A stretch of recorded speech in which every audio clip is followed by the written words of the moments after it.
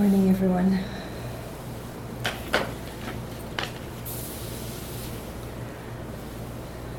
Yesterday in one of the groups, a poem came up as we were reflecting about, how mental formations come uninvited, perhaps, perhaps sometimes feeling of painful mental formations, being unwelcome, and so the poem "The Guest House" by Rumi was mentioned, and probably many of you have heard this poem before, so it's appropriate also for the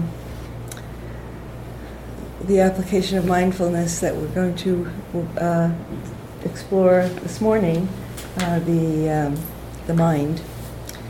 So I'll read The Guest House by Rumi to begin. This being human is a guest house. Every morning a new arrival, a joy, a depression, a meanness. Some momentary awareness comes as an unexpected visitor. Welcome and entertain them all, even if they're a crowd of sorrows who violently sweep your house empty of its furniture. Still treat each guest honorably.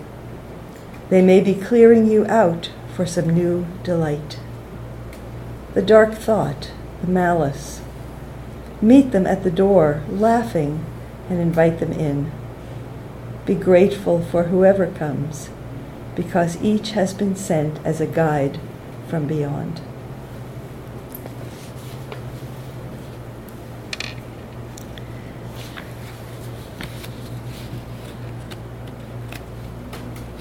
So the third application of mindfulness that we're going to talk about today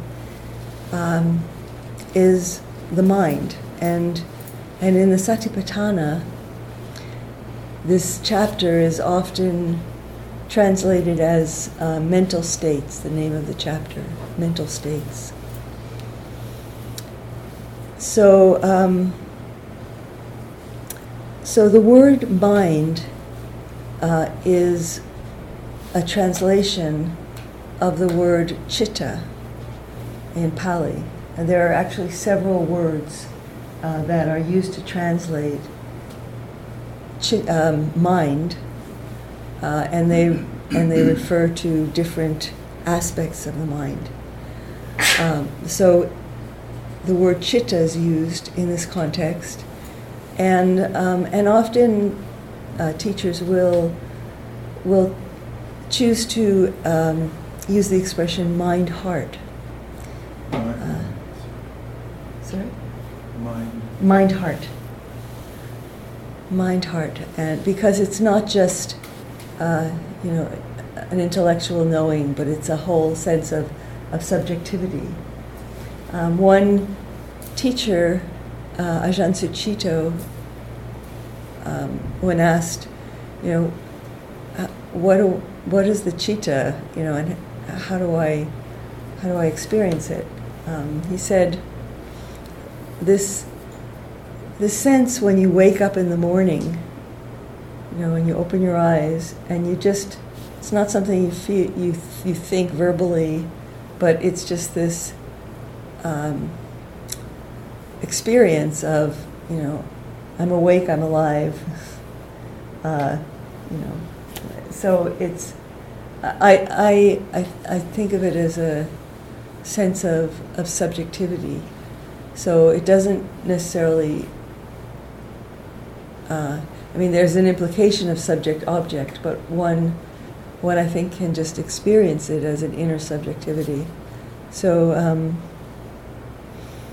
so it's interesting because these words point us to ways of experiencing being with in perhaps new horizons, new dimensions that we hadn't really looked at before. So I'm not going to read the whole section on mind, but because it's long.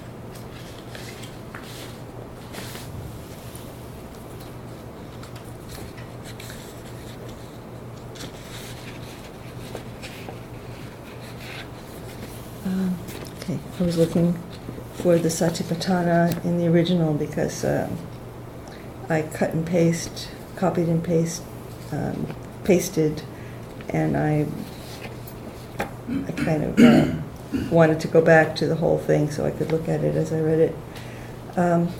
So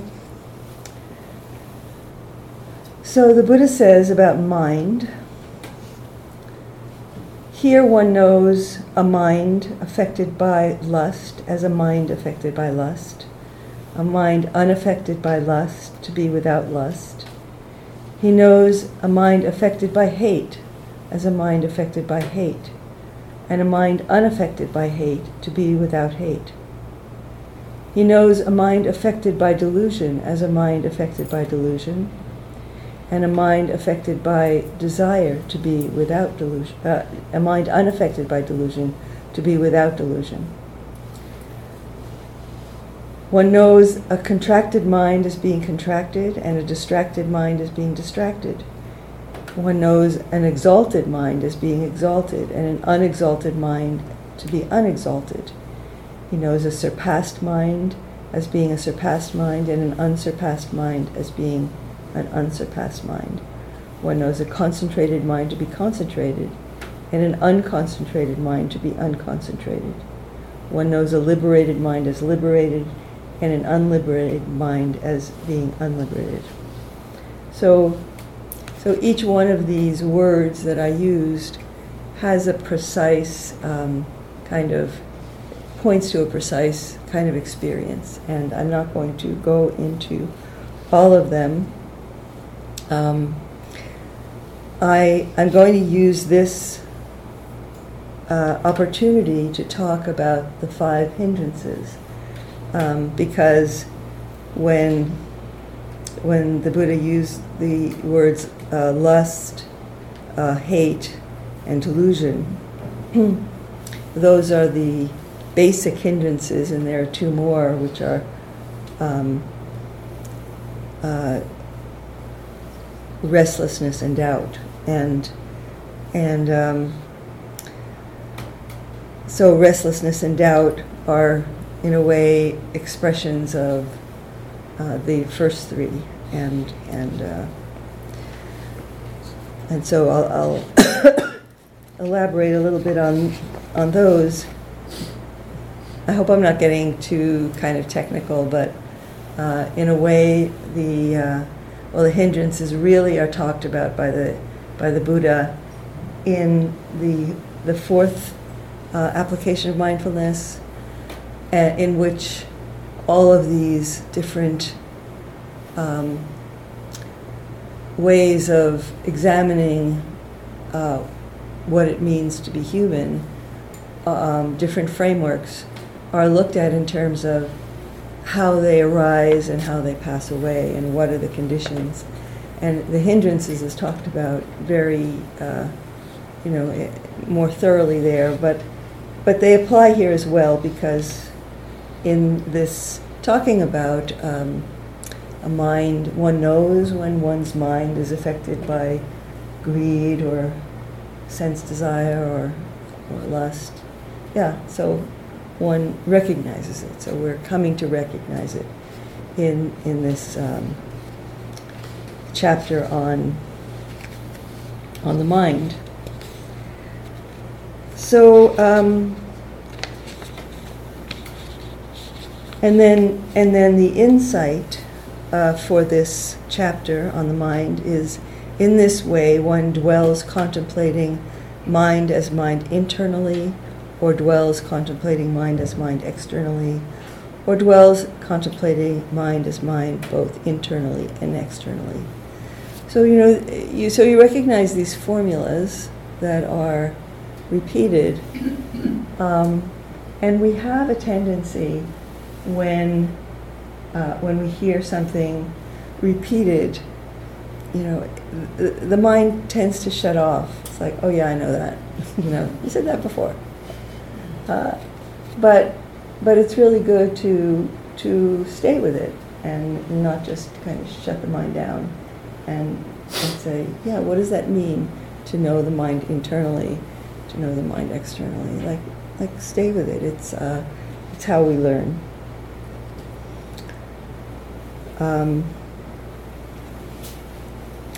Or else one dwells contemplating in mind its arising factors, or contemplating in mind its vanishing factors, or dwells contemplating in mind both its arising and vanishing factors.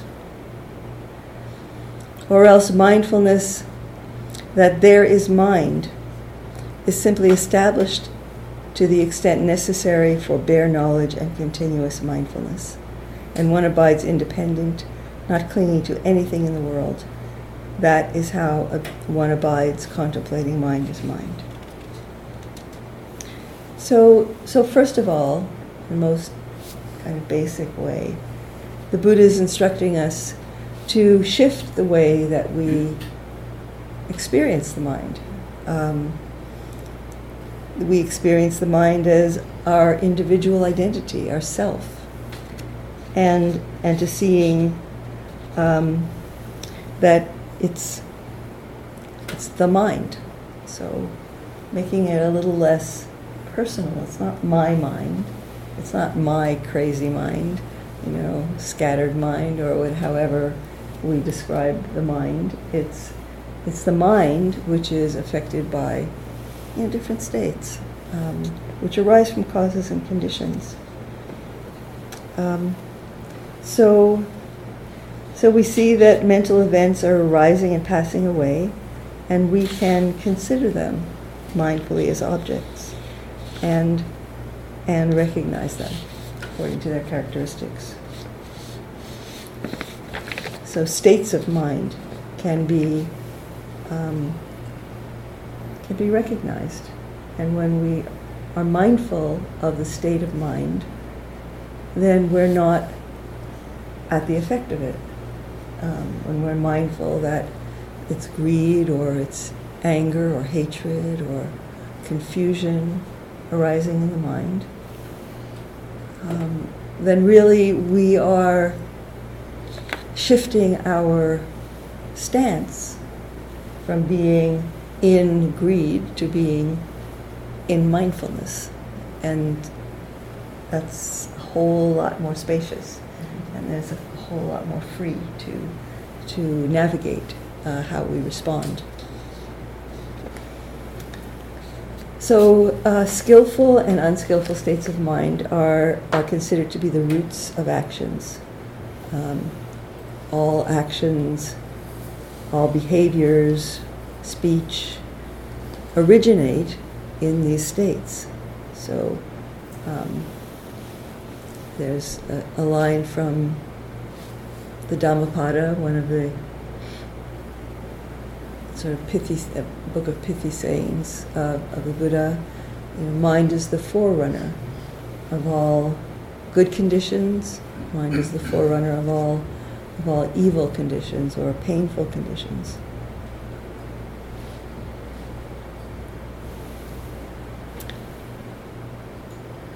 So the three unskillful roots are greed,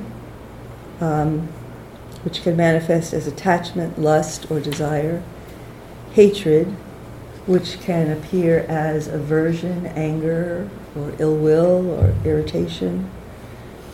And delusion, which manifests as confusion, spiritual blindness, ignorance, the mind shutting down, dulling out in meditation, or the mind going to sleep.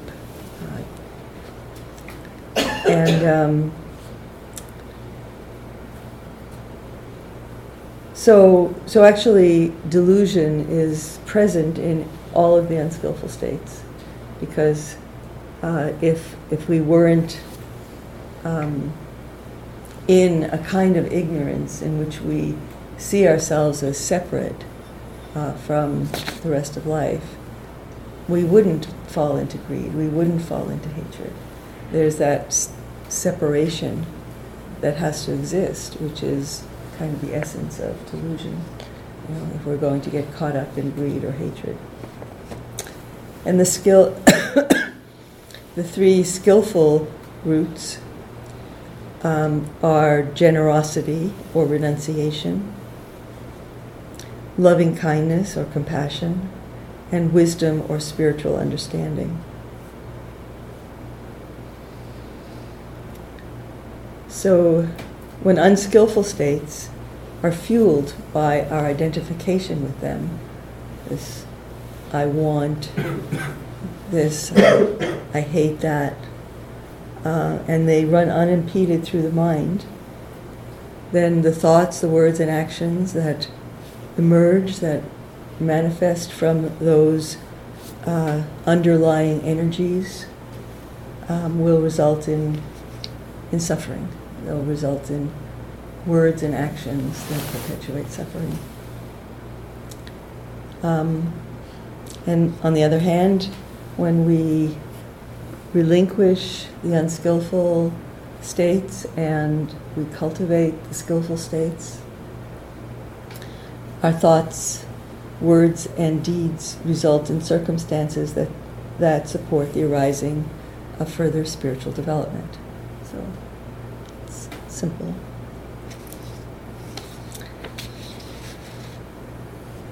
So let me talk a little bit about the hindrances. So some of you are very familiar with this teaching, and some of you are not.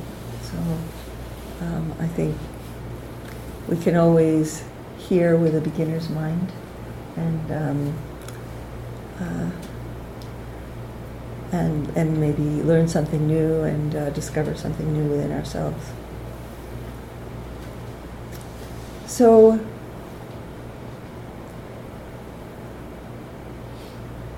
the first approach, and what we'll be talking about today, to working with hindrances, is simply to become mindful of them. If we were to work more deeply with the Satipatthana, we would, sometimes hindrances are very deeply rooted, and so we can use other skillful means. But today we'll be just talking about how to recognize them. So sense desire is wanting that seeks happiness through the six senses: seeing, hearing, smelling, tasting, touching, and thinking. So thought, fantasy, and so on is one of the sense spheres. It includes the desire to replace unpleasant sense experiences with pleasant ones. And in meditation practices, it manifests as being drawn to pleasant sense experiences. So perhaps getting lost in a fantasy, some music, just music going round and round, and fantasies about eating, having sex, obtaining some desirable object, and so on.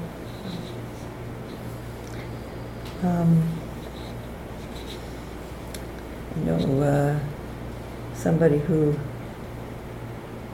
was on a retreat when their kitchen was being renovated, and it was all about their dream kitchen. Just couldn't let it go.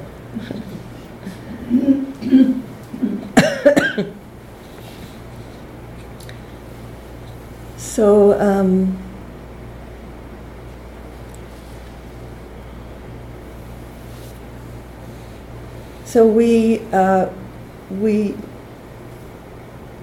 turn our attention when we recognize that greed or some form of grasping arises. We turn our attention to them, to the thoughts, the fantasies, in our practice, or if we notice in our behavior that that we're expressing greed in some way, we can bring our attention to notice the impermanent nature of the experience. So if it's a fantasy, turning toward it and not continuing to fuel it with identification can allow us to see how it fades away, and how actually the energy, when we're in the fantasy, it feels pleasant. When we're in whatever we're fantasizing about, it feels pleasant. But when we allow the fantasy to dissipate, when we turn toward it, and we're mindful of it, and we see it dissipates, we realize that leaning out and with desire, with grasping, is dukkha, it's suffering. It's not actually satisfying in any way. And when we notice ourselves acting out greed and grasping, just to recognize that the pleasure is very short, very short-lived, and so then it's a little hit of happiness, but then it doesn't continue to satisfy, and we want more and more. We have to do something else. We have to go shopping again, or we have to do something else. So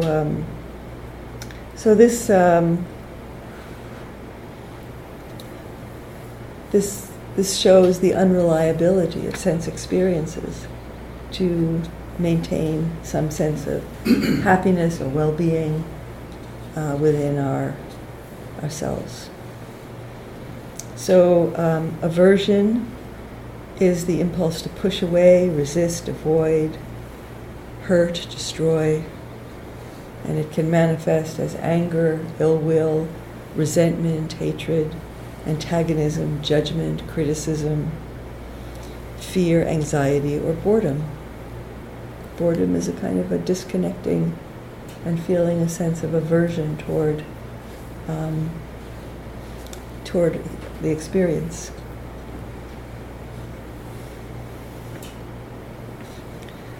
So seeing it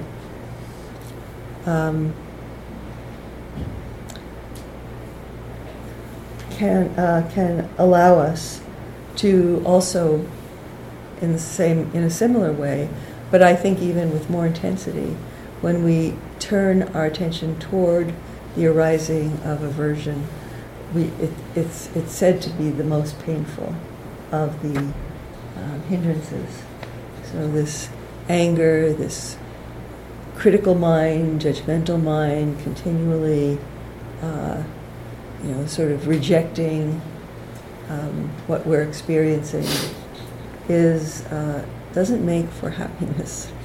It makes for a sense of suffering and separation.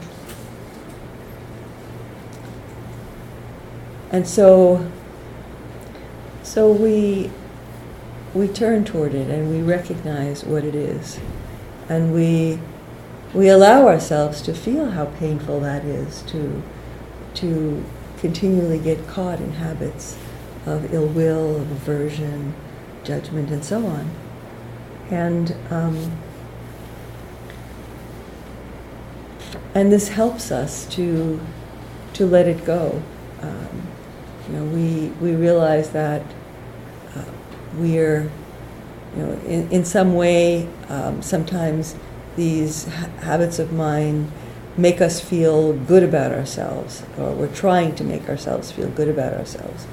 That we're so critical of somebody's behavior or somebody's appearance, and we think, I'm so much better than that. And that actually is not a happy feeling. It's an attempt to feel good about ourselves, but actually we end up feeling more isolated and separate and not very good about our attitudes when we see them. And it's really important as we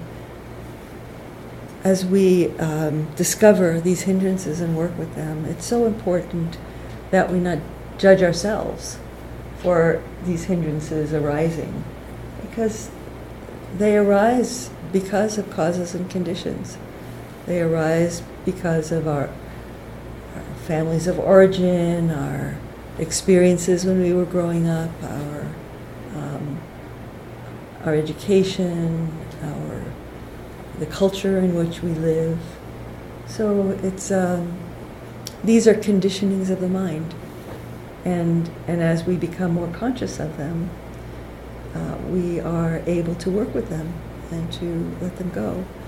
And you'll notice that in the description or in the reading of the chapter on the mind, the Buddha said one knows a mind affected by lust, and one knows a mind unaffected by lust, and so on, with all the different states. And so the Buddha doesn't say one knows a mind affected by lust and one knows a mind full of generosity, because in a way, generosity is an expression of a mind unaffected by greed, free of greed. When we're generous, we're not grasping, right? We're letting go, we're sharing, we're responding to the needs of others. And yet the Buddha didn't say that. He said, one knows a mind unaffected by lust. And that's interesting because the Buddha doesn't posit one state as being opposite to another, but there's either an obscuration of the clarity, openness, and wisdom of the mind, or the obscuration is not there, and the mind is open, clear, and the wisdom is accessible. So that's a very interesting thing, and you'll find that in all of the texts that the Buddha says this obscuration is present or it's not present. He doesn't say what is present. He doesn't define what is present when the obscurations are gone. So there is something that's suggested in working with aversion and ill will and so on, is the cultivation of loving kindness. So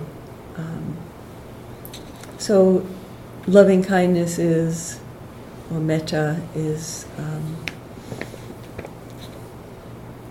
kind of, in cultivating that, I think of it as, we're cultivating a field.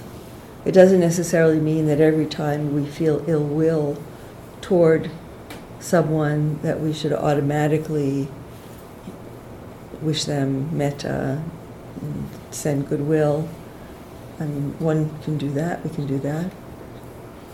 But I think it's more that in cultivating goodwill, cultivating kindness and love and compassion, we are cultivating a field in which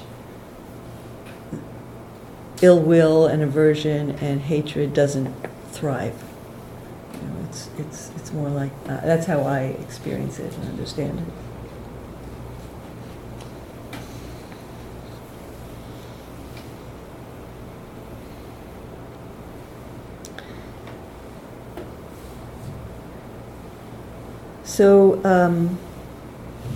So delusion, named in the section on the mind, in the statement of the 5 hindrances, delusion is expressed as sloth and torpor. So sloth, they're kind of very expressive words, you know, sloth. This kind of sluggish animal, and torpor, you know, just sounds so heavy and like a hot muggy day like today. You know, we feel torpor. It's de-energized and so on. So the delusion, the mindfulness is lost, and it's when sloth and torpor are overtaking us, it's actually hard to become mindful because the mind is so dull, and so it's really helpful if you can notice it quickly and try to energize yourself and stand up if you're in meditation, or if you're just feeling that in your day, try to bring more energy to what you're doing, more attention, more interest. Cultivating interest is a good way to raise the energy. So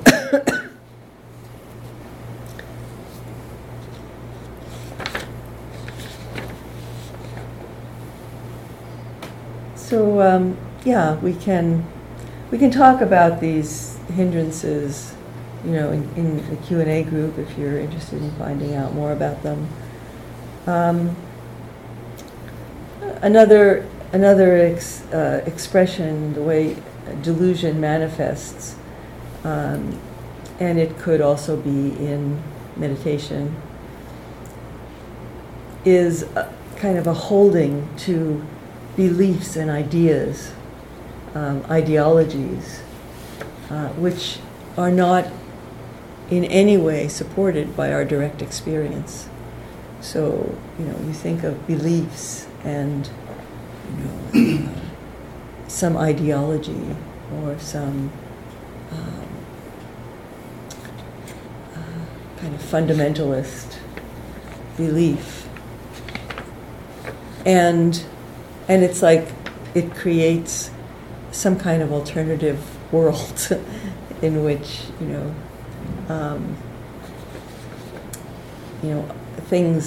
things are supposed to happen, but, they may or may not happen in the way predicted by the ideology or the religious fundamentalism, and so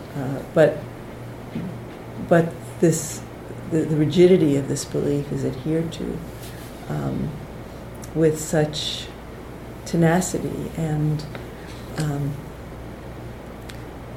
it's there's a certain degree of fear there as well. Very often that people hold on to ideologies.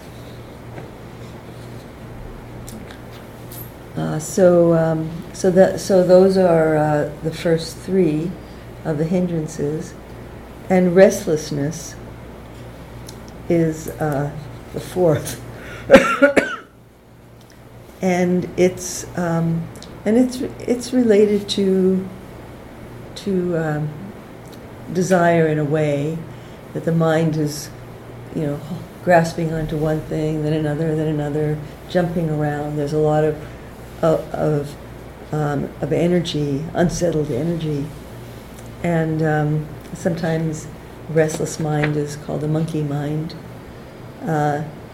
and we might be dwelling on something that creates stress, anxiety, and so thinking, a lot of thinking,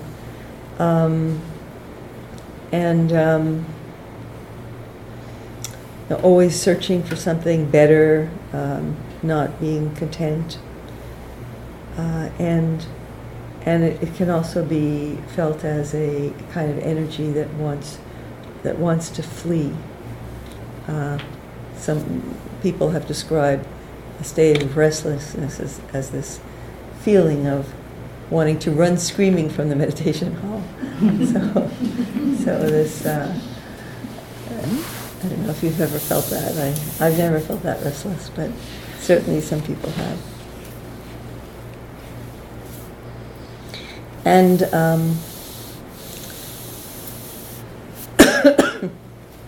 and doubt refers to skeptical questioning. So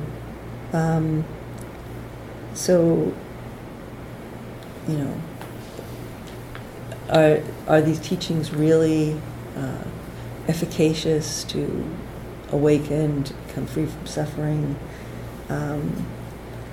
Can I? Often it takes the form of self-doubt.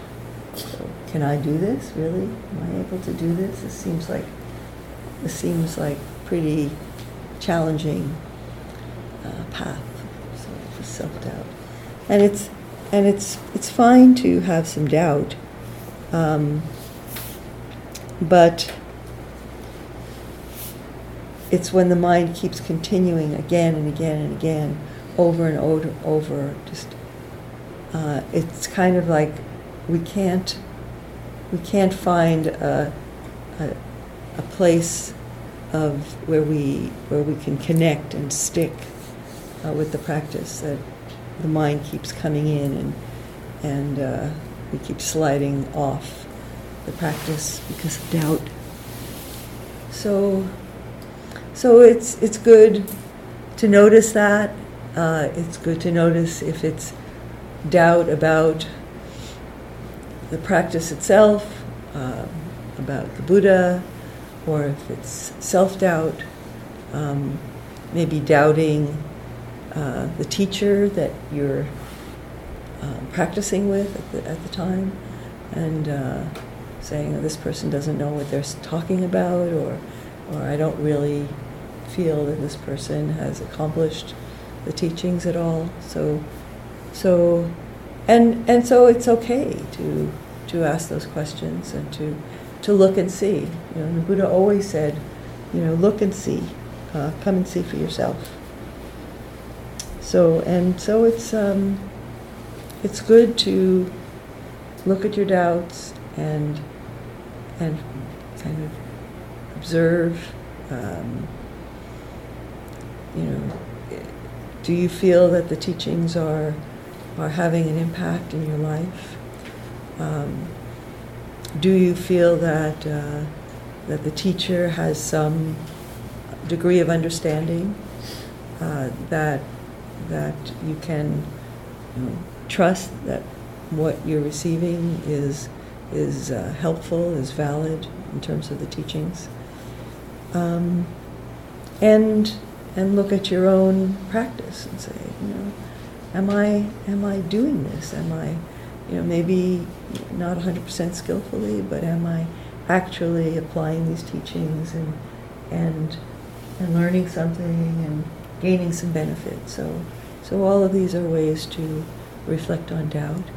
And then if you see that doubt is just coming back, you've answered your questions satisfactorily, and doubt just keeps coming back again and again and again. Then can be seen as just habitual thought. That, okay, I've cleared up that to my contentment, and yet the thought keeps coming back. So maybe I can just let it go. Just recognize it's a thought.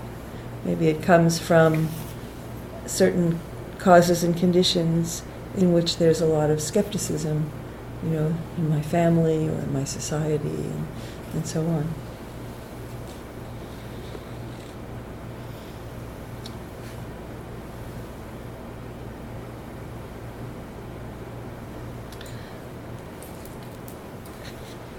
So the insight is that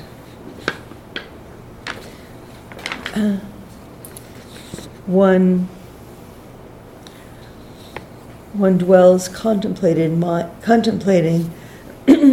as mind internally, or dwells contemplating mind as mind externally, or one dwells contemplating mind as mind both internally and externally. So, how do we contemplate greed? We can contemplate greed internally, but how do we contemplate it externally? Well, I think, when we see somebody who's kind of driven by greed or lust, not in a judgmental way, but just recognizing that, one can never know for sure, but it appears that person, is kind of taking more, buying more, utilizing more resources than they need. That there's a certain drivenness there, which doesn't consider how this may impact other people or other beings.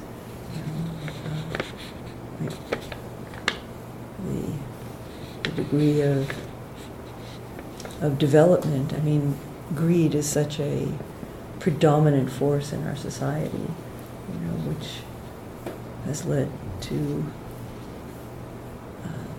pollution and loss of habitat for other living beings. So much is driven by greed. Our whole consumer society is driven by greed. Greed on the part of the capitalists, who encourage greed on the part of the consumers, quote unquote. So there's a lot of greed unacknowledged in our world. So when we wake up to that, it's like, wow, really, what do I need in my life? It's not so much. I can, really, what we need is fairly simple, right? And there's a joy in realizing that, and kind of letting go of greed. So seeing greed arising and seeing it vanish, that's such a powerful practice. Like when we feel greed arising, or grasping, or whatever it may be, and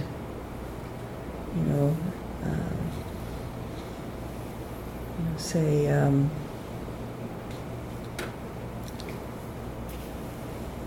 you open the fridge in the greenhouse and there's something there, and it's not yours, and you think, oh, that looks good. You can feel the wanting arising, and then we have the protection of our precepts, so it protects us from kind of going into taking what's not offered, and so we say, oh, that's not mine, and so then, as in that case, perhaps the memory of our ethical commitment would protect us from following through on greed, and we can see it pass away. We can see it let go. We let go of it. So there are many, many ways that these unskillful states arise and pass away, and it's really important to see them as they arise, and to see them as they pass away. And when we see how they are impermanent, it changes our relationship with them. So we recognize that, if we choose not to follow through on greed, if we become mindful of it and we don't follow through on it, that it'll pass away. And the Buddha said it's better to live one day aware of the arising and passing away of mental states, experiences, than to live 100 years without it. It's such an important part of practice, that we deeply see impermanence.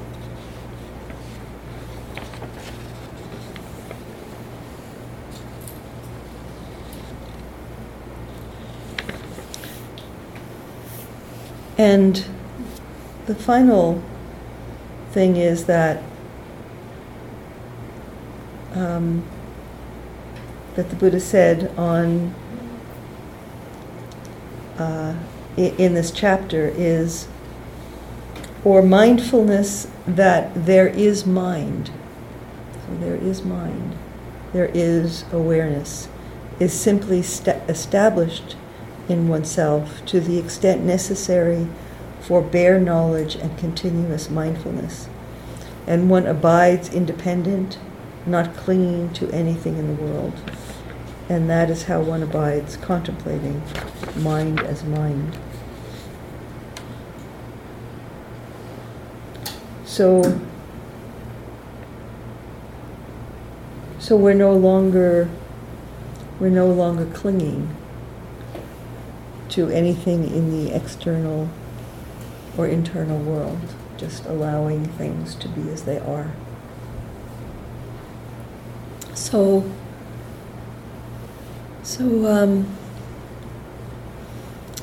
this is actually this mindfulness of mind itself, mindfulness of the quality of knowing, is where we pick up in the anapanasati, in the third tetrad. So I'll be talking about that this afternoon. But that's also something that we can practice, just coming back to this sense of the simplicity of just knowing, not necessarily knowing an object, but just this simple knowing quality, which when our minds begin to quiet down in meditation, we can just rest in that silent mind. So let's sit for a few minutes. Excuse me. And we will. And so what I suggest you work with is seeing the different mental states as they arise. So yeah, please take a minute to stretch and find a comfortable sitting posture. So noticing how states arise and how they pass away, and perhaps noticing the quality of energy. Is it grasping, greed, lusting for sense pleasure? Is it critical, judgmental, angry? We can see these energies when we shine the light of mindfulness on them, we can see and feel the quality. Is the mind becoming dull, restless, full of doubt? See how it arises, and take it as an object. Whenever something arises, take it as an object and investigate. Get curious about it. What is its nature? How is it felt in the body? How does it manifest in the mind?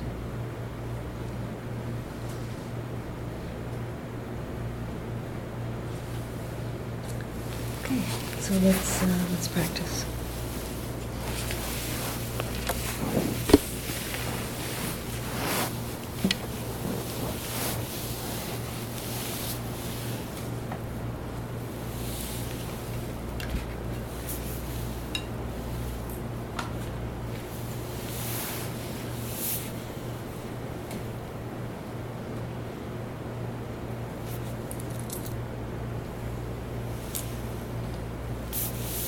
So it's good always to begin your meditation with those preliminaries from the Anapanasati, feeling your body, finding a balanced and stable posture, lifting through the spine, bringing mindfulness to the fore, so kind of awakening that quality of mindfulness, of present moment, attention, non-judgmental.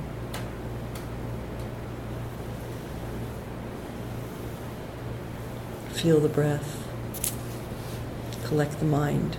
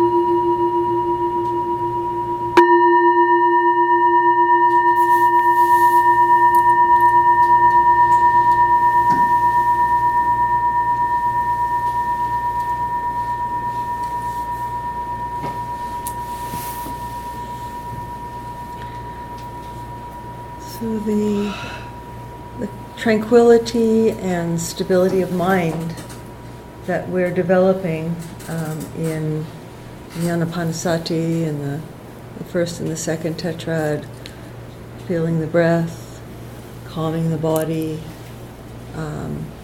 opening to some sort of well-being, perhaps joy, perhaps some sense of contentment. All of these are conducive to us being able to notice the hindrances, notice the mind states as they arise, and rather than getting carried along with them in these dramas that we create in the mind, just really being mindful of them and seeing how they are impermanent. So I encourage you to work with that this morning, and just enjoy your practice, sitting and walking and yoga. So I'll see you after lunch.